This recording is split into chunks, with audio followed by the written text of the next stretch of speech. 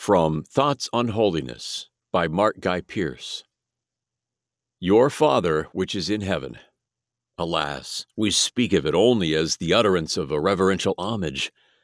We think of it as a figure borrowed from an earthly life, and only in some faint and shallow meaning to be used of God. We are afraid to take God as our own tender and pitiful Father. He is a schoolmaster, or almost further off than that, and knowing less about us, an inspector who knows nothing of us except through our lessons. His eyes are not on the scholar, but on the book, and all alike must come up to the standard. Now open the ears of the heart, timid child of God. Let it go sinking right down into the innermost depths of the soul. Here is the starting point of holiness, in the love and patience and pity of our Heavenly Father. We have not to learn to be holy as a hard lesson at school, that we may make God think well of us. We are to learn it at home with the Father to help us. God loves you not because you are clever, not because you are good, but because He is your Father. The cross of Christ does not make God love us. It is the outcome and measure of His love to us. He loves all His children, the clumsiest, the dullest, the worst of His children. His love lies at the back of everything, and we must get upon that as a solid foundation of our religious life.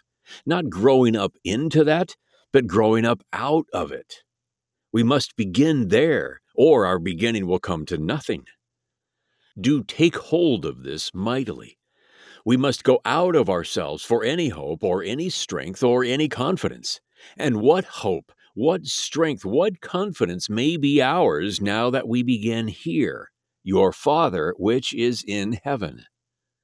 We need to get in at the tenderness and helpfulness which lie in these words, and to rest upon it, your Father. Speak them over to yourself until something of that wonderful truth is felt by us.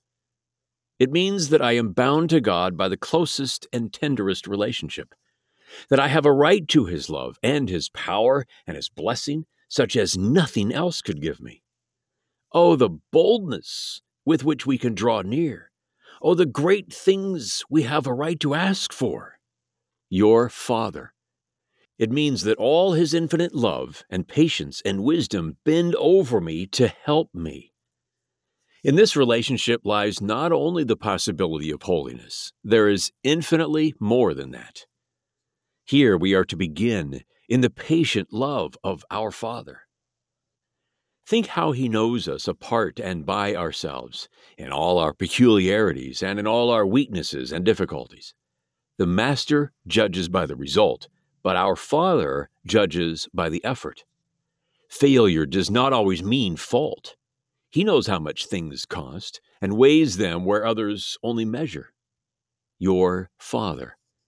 Think how great store His love sets by the poor beginnings of the little ones, clumsy and unmeaning as they may be to others.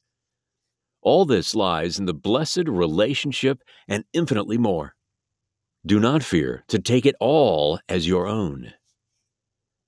From Thoughts on Holiness by Mark Guy Pearce. What is so beautifully said in the knowledge of God's fatherliness as the starting point of holiness is no less true of prayer.